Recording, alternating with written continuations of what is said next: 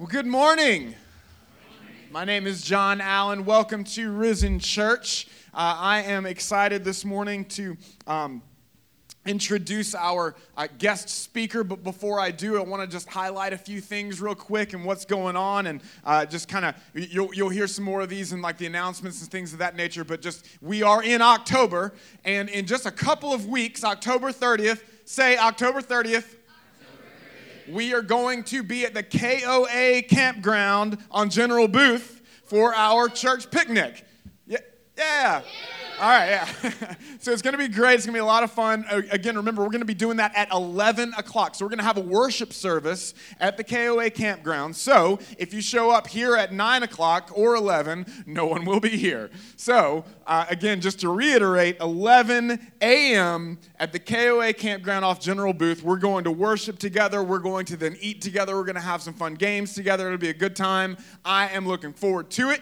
And so, yeah, just want to throw that out there. And also, just really thankful for, we had our first weekender this weekend. And so it went really well.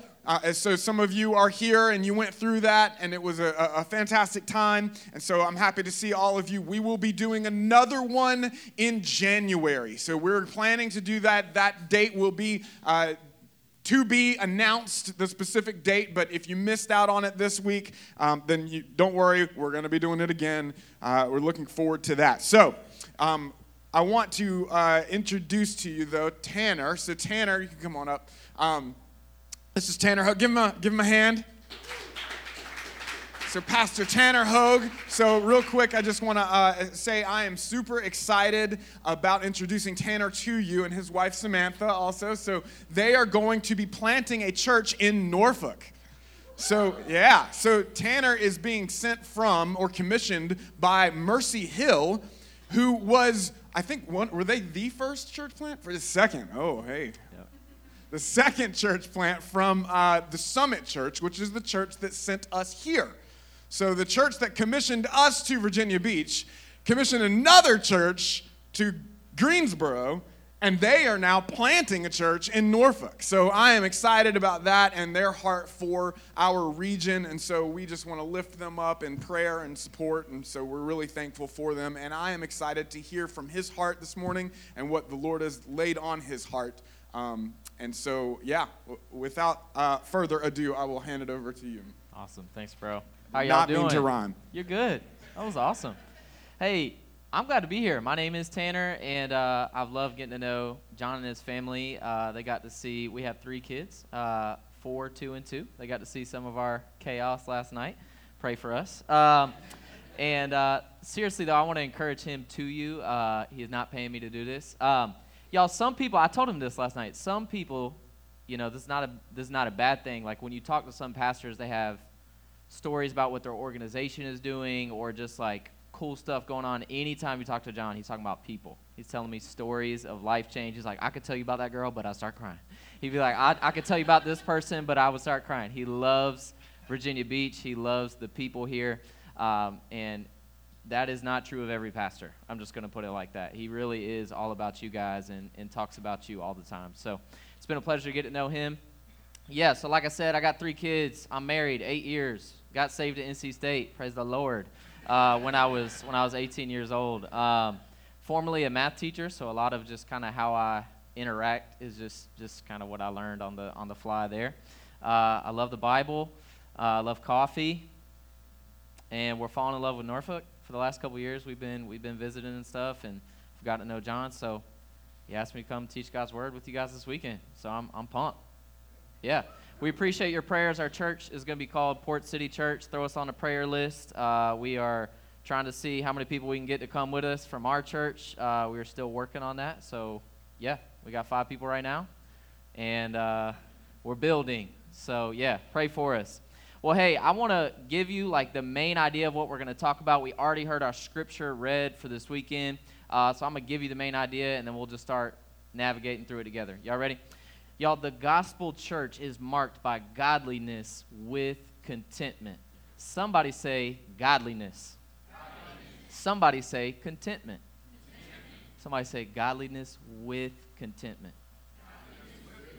That's what we're talking about. Godliness with contentment. I don't know the last time you did a Google search on the meaning of the word contentment, so I got you. This is the definition.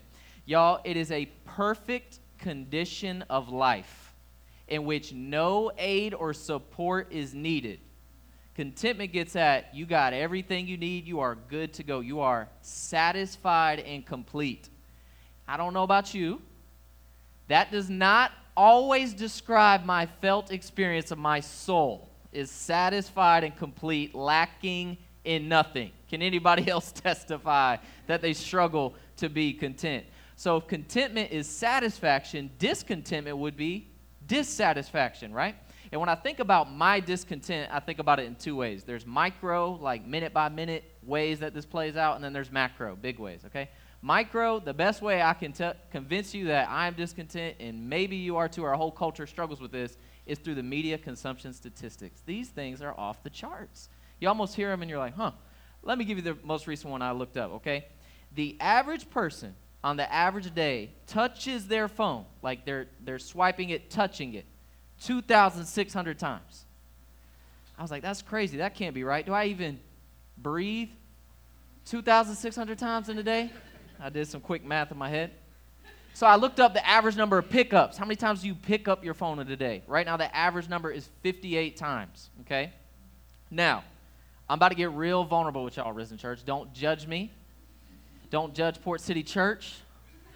Don't judge the city of Norfolk based off what I'm about to tell you, okay? I looked up my worst day in the last couple of months. It was like an airport day. Y'all know airport days are different, okay? Sometimes they're awesome. Sometimes it is the pinnacle of your discontentment is sitting there waiting. And this was one of those days. Now, I could justify it and tell you I was sermon prepping, listening to a book, taking notes. I could justify it and tell you I only spent 3 minutes on social media. That's a fact. But I'm about to tell you how many times I picked up my phone. Y'all ready? 159 times in one 24-hour period. I picked up my phone 159 times.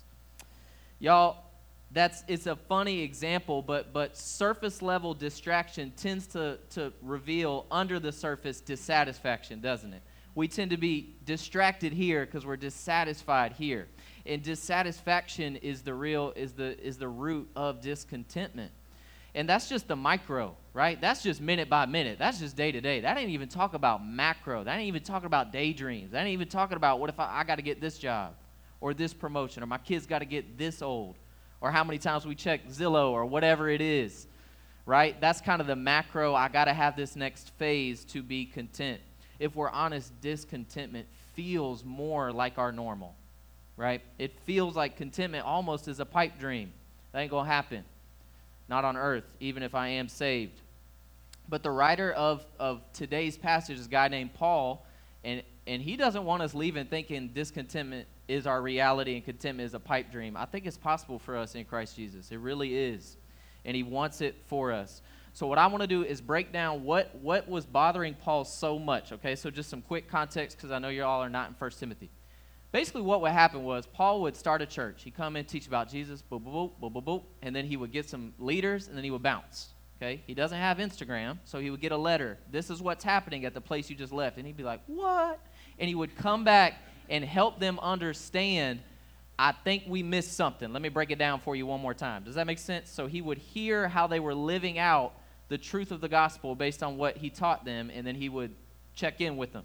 So he left his main man Timothy there, so the letter's written to Timothy, but he's in a place called Ephesus, right? There's another book called Ephesians. Paul started that church. He was there 3 years.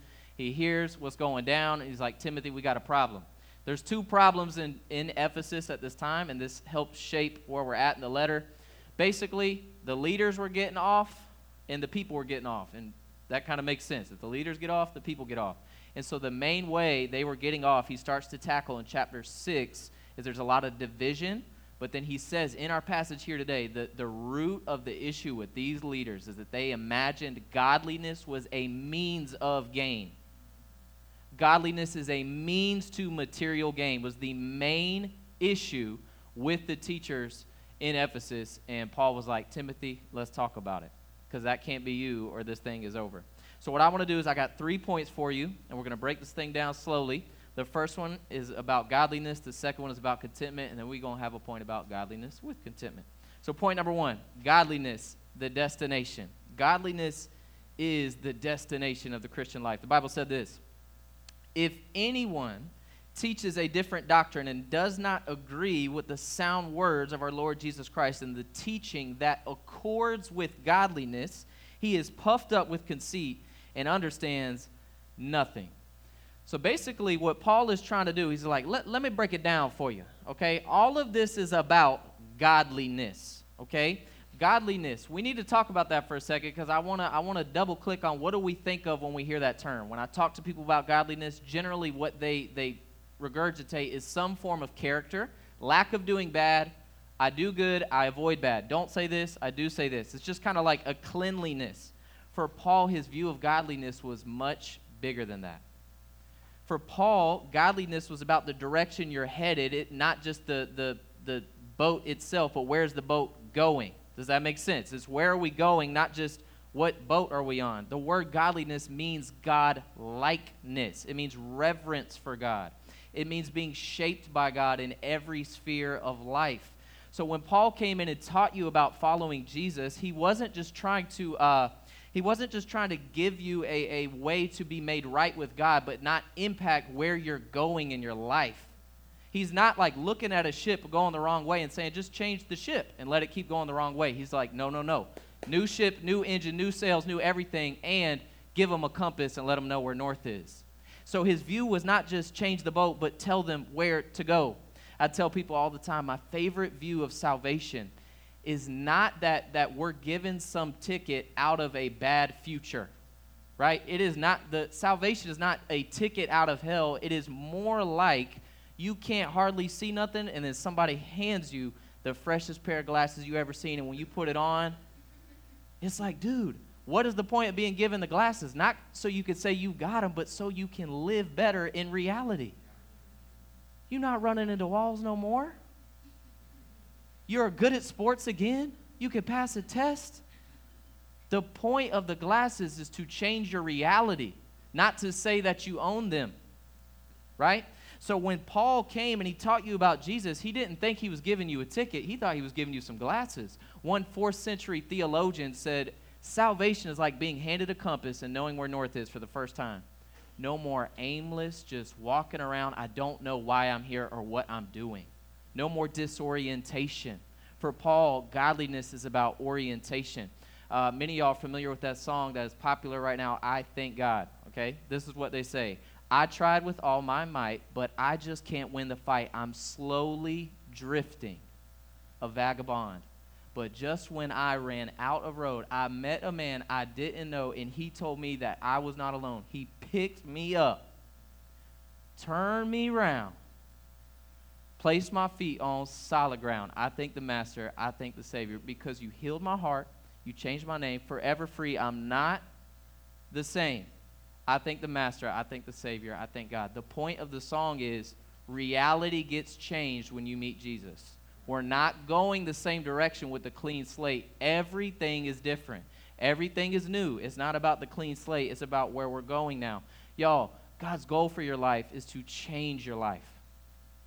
It's to live life with you every second of the day. That's why he made you, was to know you and live life with you. Is he after character for character's sake? So you can say you got a clean boat? Kinda. But he's more after the right character headed in the right direction, and godliness is the destination of the Christian life. One of my good friends, he says there's a big difference between striving for acceptance by God and trying to live life with God, like trying to live with him. God is not just after a cross-purchased life, but a cross-shaped life. One where the cross doesn't just save you from your sins, but it directs your next step. One where we don't just think about where we come from, but we know now where we're going. And I pray that, Jesus, he said, pick up your cross daily and follow me. And my prayer for us, Risen Church, is that we would look back one day and see thousands of days where we chose to pick up our cross, and millions of seconds and moments where we chose to pick it up. And we look back and we just lived a cross-shaped life. And we're not going to be saved because we did that. It's because we got saved that we want to and are able to do that. That is godliness. That's the good news. if you imagine like a fleet of boats just kind of crashing into each other in a harbor, and it's just bad. They're all just kind of discombobulated, and there's fire. It's not good. It's almost like Paul's view of a church is that something happens out north. Every boat gets a north compass for the first time. There's a signal, and they all turn, get aligned, and start going. So when he hears that there's something going on in Ephesus, they got some teachers who are imagining that godliness is a means of gain. He's like, what? He's like, I was with y'all 3 years? I gave y'all a compass. He's looking back at what he taught them. Acts chapter 20 says that he taught them the whole counsel of God, all of it. And some people are like, what does that even mean? But he taught them all of it. Whatever all of it is, he taught it all to them. And he's like, I know I didn't teach y'all that. I wasn't with y'all 3 years giving you a list of behavior modification. I was making sure you understood who you are in him and where you're going. And what I'm hearing, this ain't good. So if you really think about what Paul is doing in every letter, he is really making sure, based on the situation he's being presented with, does that church understand where north is? It doesn't seem like it, and we're all sinners, and we get disoriented, so the Christian life is constant reorientation to reality as God sees it. So I'll give you an example. One of the most famous passages on humility comes from Philippians chapter 2. Well, the context of that is in Philippi, they were like brothers and sisters, like my little kids fighting over everything. Yesterday, my kids got in a fight because you said, you're the best sister I've ever seen. I'm not the best sister. I'm a good sister. She didn't understand the word best and was offended, and they started fighting. You see what I'm saying? That's what they were doing in Philippi. And they write Paul, and Paul drops his gospel compass. Paul is just the first century gospel navigator. Like he just was on the sea headed north, and you would bring him a problem. He ain't special. He just had the compass, baby. And he would throw it on the table, and he would hear what's going on, and then he would write stuff like this. Oh, y'all arguing? Check this out. Let each of you look not only to his own interests, but also to the interests of others. Have this mind among yourselves, which is yours in Christ Jesus, who, though he was in the form of God, did not count equality with God a thing to be grasped, but emptied himself by taking the form of a servant, being born in the likeness of men.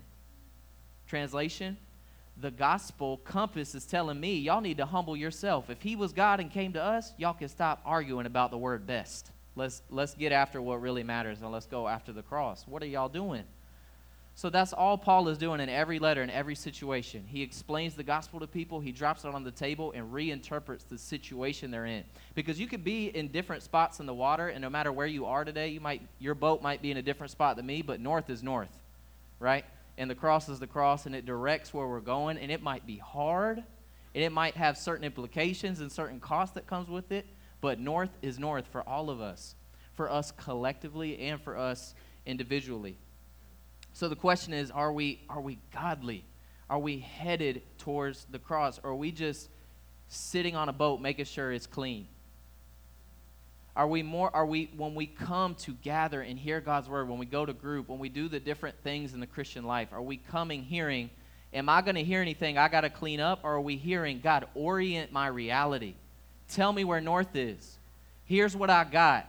Here's the situation I'm in. Now tell me what to do. Help me. Help me see what I got to do. Tell me where to go. I need you. What is godliness now, Lord? I fear you. I trust you. Help me.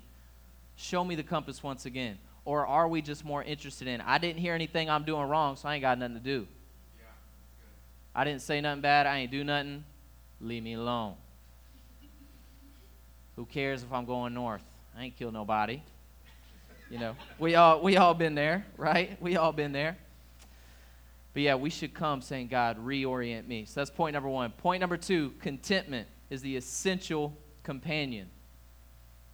The Bible said this, talking about those leaders. Among people who are depraved in mind and deprived of the truth, imagining that godliness is a means of gain.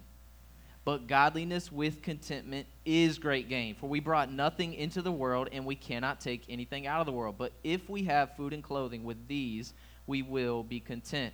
Godliness with contentment is great gain. We're going to talk about contentment for a few minutes. You see, at the time this was written, the Greeks actually had a high value on contentment. You could make the argument it's godliness that produces contentment and even makes it possible. It's me heading north that even makes contentment possible, but the Greeks valued it too. So in some sense, you cannot be a Christian and still be content at some level, right? You cannot be a materialist. You can be detached from stuff, and there's value in that. There's simplicity there. I think that's great. There's Eastern spirituality is really into contentment, minimalism. That stuff is really good. But Paul's view of contentment is bigger than not being attached to stuff. His view is bigger than that. Y'all, contentment alone isn't great gain. It's godliness with contentment that is great gain. So there's something about that pairing that is so important. We got to keep those together. The text said with food and clothing we will be content. Knowing what God is calling us to do and having our needs met, that's all I got. That's all I need. Tell me where to go. Give me a full stomach. Give me some clothes, and I'm good. There's one other passage that I think would really inform this conversation from Philippians chapter 4. Some of y'all know it about contentment. We're going to read it real quick. Paul wrote what I'm about to read you from prison. So just keep that in mind, okay? Not that I am speaking of being in need, for I have learned in whatever situation I am to be content. Somebody say, whatever situation. I know how to be brought low, and I know how to abound. In any and every circumstance, I have learned the secret of facing plenty and hunger, abundance and need. I can do all things through him who strengthens me. Y'all, we got to hear this today. Contentment does not come through the changing of circumstances. It doesn't. It does not come through changing where your feet are. It comes through changing your heart. Circumstances changing does not bring contentment. Contentment can be found in the midst of any situation, Paul said. So where does it come from? The root of contentment is not willpower, it's union with Jesus. Y'all, a lot of contentment literature that is not attached to Christ, it really focuses on you breaking chains of attachment to stuff, which is not bad. That is your willpower. That's not a bad thing. Paul was not aiming against stuff. He was aiming for Jesus. I could do all things through Christ who strengthens me. So he goes to Jesus and gets strong. His grace is the source of the contentment, not Paul's willpower. Paul doesn't leave you thinking, I gotta pick 100 things when I go home to get rid of, even though that might be an application for you, okay? Might be a great application. But he doesn't leave you thinking, what do I need to get rid of? He leaves you thinking, do I know Jesus like Paul does? He leaves you thinking, y'all see this fly on my head?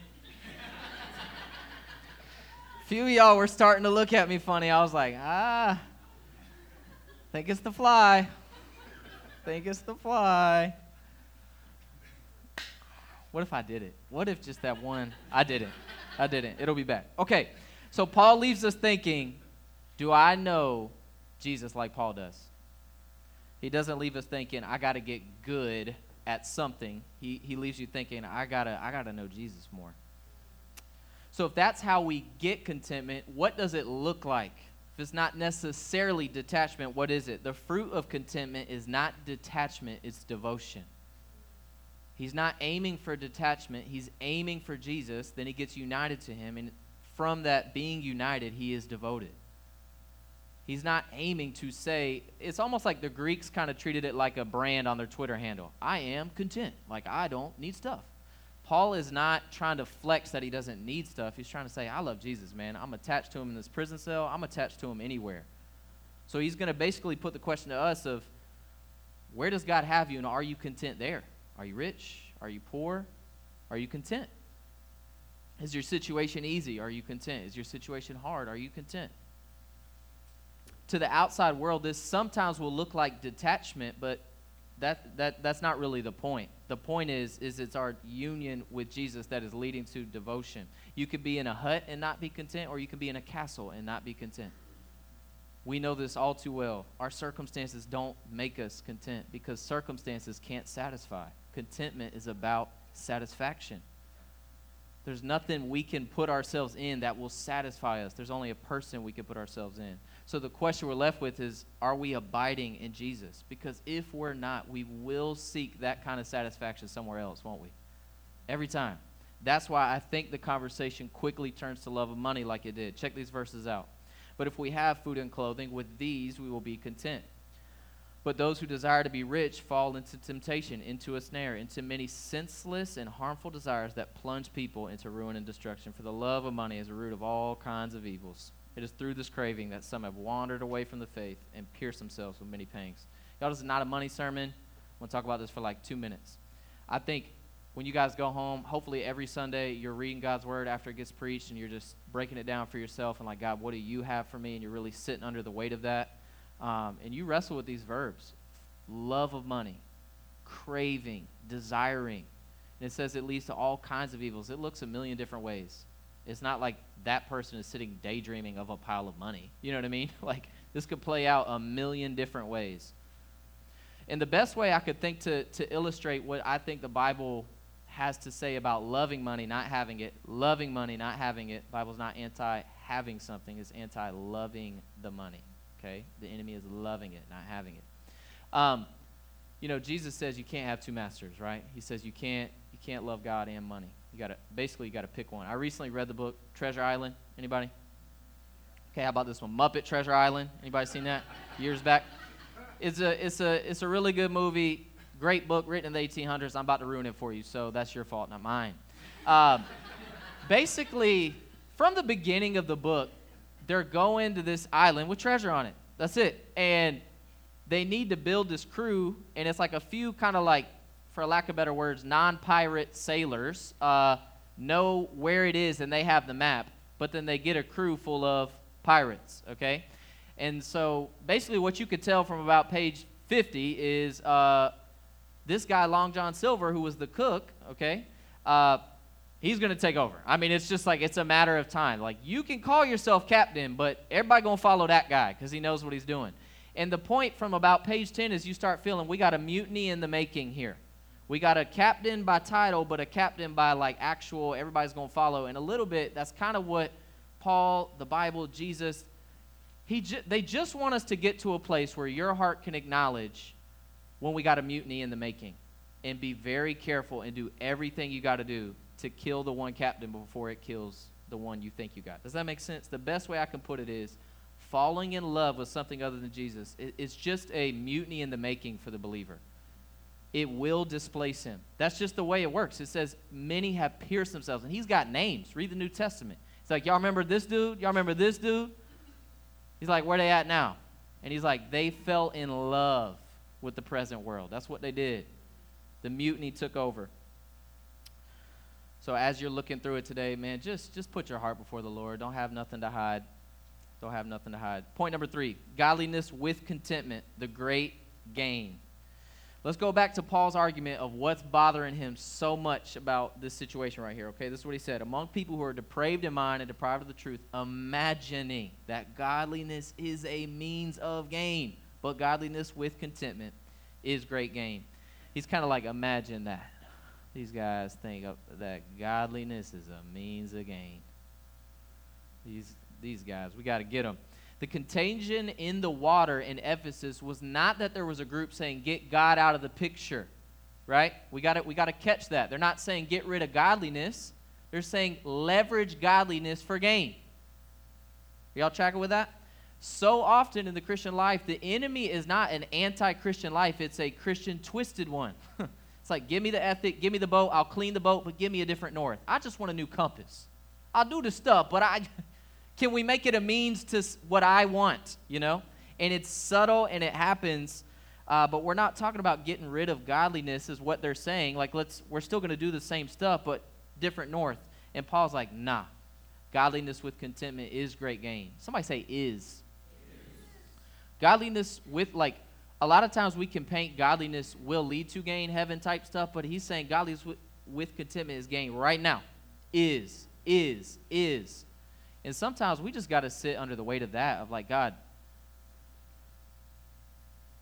I don't know how else to say it. Like, we should go to God for gain now. You know what I mean? Like, godliness with contentment is great gain. God is the prize of the Christian life, here and now, where you are. Like a satisfactory feast that says, what else could I need, is getting offered anything else. And you're like, I'm good. I don't need it. Y'all ever had that where you're like eating something, somebody offers you something? Well, I have kids, and nobody told me this would happen when you have kids, okay?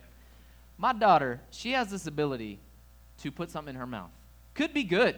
Could be something great. Filet mignon, don't matter what it is. And by the time she has spit it out and offers it to me, it looks like she went backstage, handed it to a bird. Bird went and took it, dumped it in that ocean over there. A couple frogs ribbited it out. The bird got it back, brought it to my daughter, and then she said, Daddy. And I'm like, you know what? I'm good. I'm good. Appreciate you, though. Thank you. God bless you. Thank you. Put it in the napkin. Put it in the napkin. Put it in the napkin. That contentment is I'm good. I'm good. Don't need it. I'm good. You know, when offered the different compass, when offered the different destination, we're fine. We're good. It's verses like this from Psalm 73. Whom have I in heaven but you? And there is nothing on earth that I desire besides you. That's contentment. And the Psalms are loaded with verses like that. And for a few minutes, I want to deep dive on contentment and really the two ways I think we can mishear what this conversation is, because I want us all to have the great gain of godliness with contentment, okay? So we're going to sit under a deep dive in contentment real quick, and then we'll move towards concluding. So y'all, a lot of people, when they hear contentment, what they're hearing is just chill out, dial back ambition, dial back drive, dial back like going hard, just chill out. Don't want anything. That's contentment. And so what can happen is somebody with a more, chill demeanor is like, oh, I'm content. Just by, look at me. I don't want anything. I'm content. I can go with the flow, you know. And then the people who are super driven can feel shameful because they're like, is there just something, is this, like, what is spiritual in this? And what, like, me, I'm the problem, right? And so it can cause a bit of a, like, what's going on here? So I want to approach both of those because I think they're both wrong. Wiring and how you are, like, your temperament is not the issue today. It's our hearts, right? So I want to push past that just a little bit.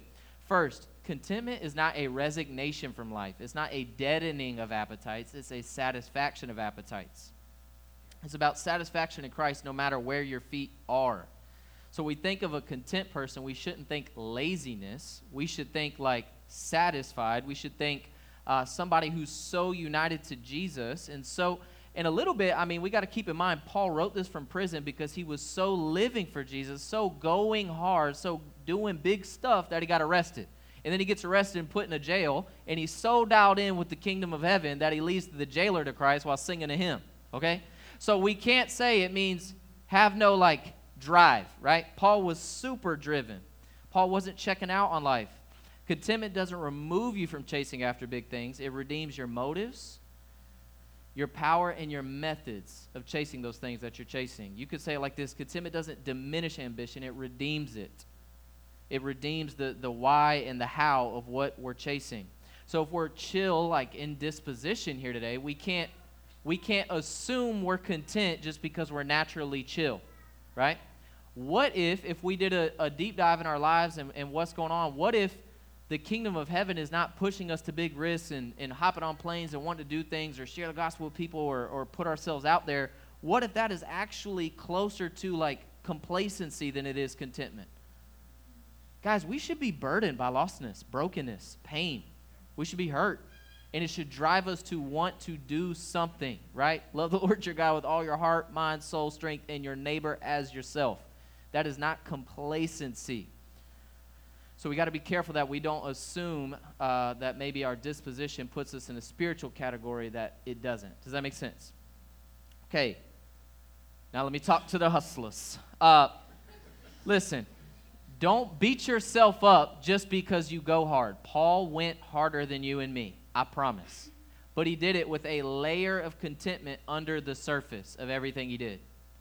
And one of the biggest ways I could see this in his life, and I think contentment fits in our context, is you can live with big risks and doing those things, but when you get stopped, you could stop on a dime and you're present. I think one of the biggest ways we should see contentment is just being unbelievably present to the moment. Just unreal dialed in. Locked in. No matter where we're at. We're not somewhere else. We're right here. And for me, that's the biggest issue. I'm not always dialed into the moment, but Jesus is in each moment. He's there. He's got something for you. The compass is directing you. He's there. Discontent people are often distracted people. That's why I'm picking up my phone 159 times. Okay? But hear me today, church. If we can't find contentment where we're at, we won't find it anywhere. Contentment isn't over there. It's right here. I'll be content when... No, you won't. It'll happen when I... No, it don't work like that. Contentment is right here or it ain't anywhere. It's kind of like, I thought about it like this. Discontentment and contentment, discontentment is like a cloak, okay? It's like, imagine a cloak. I don't know what a cloak is. It's a fancy word for, like, a cloak. It's like whatever your contextual situation is in life, discontentment can fit itself to your frame. And we can get it in our heads, just change the situation, and I get out the cloak. So we go, and we get out, and guess what it does? It might take 5 seconds. It might take 5 minutes, might take 5 days, might take 5 weeks, but it just and refits. And you discontent all over again. That's just kind of how it works. The situation ain't going to do it. But y'all, contentment can also be that cloak. I think many times in situations like this, we think we need a contentment coach. We don't need a contentment coach. We need a contentment cloak that just shapes itself to us. That's what Christ wants to be for you. Jesus is not your contentment coach. He is your contentment cloak. We just got to put him on. He ain't here to coach you. He's here to cloak you. The great gain is in godliness with contentment. There's nothing else we need. These false teachers were teaching that godliness was a means of gain. So today, our personalities don't need to change, but our hearts do. God is inviting us to godliness with contentment. Here's our application for today. Let us learn godliness with contentment. Somebody say, learn. Paul said in Philippians 4, he said, I have learned the secret. Y'all, this is a secret. Not everybody knows secrets. Y'all know that, right? This is not a salvation. Nothing is on the line being held over you like you better get there. This is an invitation from a God, a Father who loves you, not a coach who is going to cut you. If you are in Christ, you are being invited to learn contentment. Some of us, we got to learn the grace of learning, not earning. Once you're in, you didn't earn your way in, you got loved in. And once you're in, if you can develop the inward grace by God's Spirit through the Word to learn and not earn, invited, not commanded, if the narrative can shift, we can learn some things that right now we shame ourselves for not living up to. We measure ourselves to something and then we feel like we failed, and then we go back and coach ourselves. But Jesus is like, no. He's not on the other side of your discontentment saying, get here. He is the path. He is the one who wants to meet you where you're at. Because y'all, Paul didn't say, I can make myself content. He said, I can do all things through Christ who strengthens me. Paul is not the secret sauce. Jesus is. And so what left to ourselves, friend, do we not choose discontent every time? We are so distracted, so micro discontent, macro discontent, so dissatisfied, so settling for the compasses I choose on a daily basis are make people like me, be well thought of, and do something that in the future will make people like you or make you well thought of. And that might look like self-preservation or self-advancement, but I will do it. That tends to be my compass. I'm not aiming for the cross, like when you really, really, really break those things down. And the amazing good news of the gospel is that Christ died for the most discontent version of you. And that's true if you're not a believer here or you are a believer. I think sometimes we're like, yeah, I was allowed to be discontent before I was a believer, but now that I am, I shouldn't be here, so I should shame myself for this. But what Christ's word to us is, I died for all of your sin. All of it. And it's an invitation to lay that down and to choose his grace once again. He is the path to contentment. He's inviting you on a journey. Psalm 23:1, what does it say? The Lord is my shepherd, I shall not want. Other translations say, I have everything I need. And I think God wants that to be your reality. He's not demanding that reality of you. He's inviting you into having that reality. So there are two types of people in the room I want to talk to for just a couple of minutes. If you are not a believer here today, if you do not follow Jesus, I just want you to hear just plain as day, contentment can't be found anywhere else than Jesus. For so many people, when they look back on their story of how they came to faith in Jesus, it kind of started, this is my story, other people have this kind of story. It starts with just, for the best way I could put it, just exhaustion. I am so tired of living the way I'm living. For me, it was on a college campus, the way that millions of people do that. And I just was so tired. I didn't have the spiritual words yet, but when I met a dude that wasn't living the way I was living, I was like, bro, when I look at you, I'm tired of the way I'm living. And it just starts with this exhaustion of going to things that can't satisfy. So if you're here today and you don't follow Jesus and you're just tired and exhausted of running to things to fill you that can't fill you, join the club. We've all done that. And what's so amazing about the God that made you is that when you start getting hungry to be satisfied by that which made you, then the reality is going to come in. On what basis should I have access to that? And the answer is you shouldn't. And you have no way out of your discontent. You are trapped because we are complicit in our choosing of the wrong compass. We are guilty before a holy God who made us. And that is not how he made us to live, but we've chosen it a million times over. And the gospel is that Jesus, who lived perfectly north every second of his life, he looked back and no other boats were near. Like they were all just destroying themselves. That's all of us. And he made it the whole way. And the gospel is that he got the victory and he gives it up to give it to everyone who puts trust in him. He lived the perfect life and he laid it all down so that we could find our contentment in him. So if you're not a believer, you could put your trust in him today. I encourage you, do not walk out of here. Pastor John was just talking about that. We pray all y'all would leave with Jesus as your king.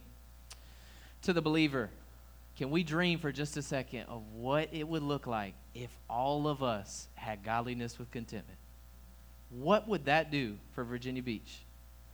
What would that do for your workplace, for our neighborhoods, for this city? You see, godliness with contentment starts as your game, but it can become somebody else's game. Because here's what happens, okay? When you start living, like think about it like this. Like we're all just kind of living to win a game. The content person in Christ gets to play like they've already won. The content person gets to enter spaces and not need things other people need. This is what happened in my life at 18 years old. I watched a guy living life in a way I'd never seen it. He went out on a basketball court. He wasn't just trying to get wins. He was trying to make friends. He wasn't stacking teams. He was just having conversations. I'm like, bro, you're good at ball. Why do you not need this the way I need it? And it blew my mind. I was like, you're like an alien from outer space. What 18-year-old lives like you? And that's the opportunity we have, is to be a countercultural group of aliens who enter spaces and cannot have the last word, cannot control the narrative, can be misthought of, can be misunderstood, can be gossiped about and not stabbed back. We can enter spaces and take losses and keep our mouth shut and do things. Lord, help me with that one. Help me to not need that one still, the controlling of the narrative. That's a hard one. But the point is, the gospel can transform us from living for contentment to living from it. We can live like we've won, and now when I play, I can play, I don't need to win, but I can help you win. And they're going to go, why don't you need to win? You go, I already did, baby. Do you want to hear the news? Come here. Come on. Come on. You can start playing in such a way, people are going to go, what direction is he headed? And you just go, I'm going north. How you know that's north? Because he made me, he said it is, and he saved me, and he invited me with him. You want to come? So what can happen is when you start living into your contentment and living for godliness with contentment, people are going to be like, huh? You are an alien. Explain it to me. And that is the greatest day of your life, because you get to tell them something simple, which is, I'm not the sauce, Jesus is. But do you want to come? And it can change the city, man. It really can. It really, really, really can. So I don't know what your experience is today. If contentment is your experience, you got nothing to do when you leave here, okay? But if it's not, which is still not for me, even though I've preached this a couple of times, right? Because knowing truth is not the same as living truth. This can resonate with us and us still have work to do, right? It's one thing when the truth resides with you, but does it abide in you? Like, it can resonate with you. That's great, but that doesn't change you. We got some things to walk in. We got some learning to do. Read the Bible. Pray the Psalms. Pray the Psalms, pray the Psalms, pray them until you're sick of praying them, then do it some more. Read books on spiritual practices. Find some old biographies of people who lived stuff and tried stuff and did things. You're like, let me try that. And when it don't work, don't do it. But if it's helpful to your walk, do it. I stumbled across this psalm the other day. I want to close just reading this. And Psalm 116, 7-9 says this. Return, O my soul, to your rest. For the Lord has dealt bountifully with you. For you have delivered my soul from death, my eyes from tears, my feet from stumbling. I will walk before the Lord in the land of the living. Love how the psalmist is speaking to his soul and saying, soul, rest, now feet get to walking. We're not talking about checking out on life. We're talking about reality being new because your soul is at rest. Contentment is a daily battle. I'm not planning a church to become content, but because I already am. But when this battle pops up, when the contentment battle pops up, we got to get to where we're not shaming ourselves, but we're hearing an invitation from the King of Kings to rest. Put our soul at rest once again. May we be ones who run so hard but can sleep so good. Let's sleep. I told some people, let's sleep so good some people get saved. That's when you know you content. People just get saved by how you sleep. That's right. That's right. That's facts. Okay. May we be ones who can be so present, take such huge risks, but then be so present in the mundane things. The Lord can do it. I can do all things through Christ who strengthens me. We are walking with God until our final day comes, but we can walk as ones who've already been found, and we can play this game in a different way, and the world will take notice. Will you pray with me?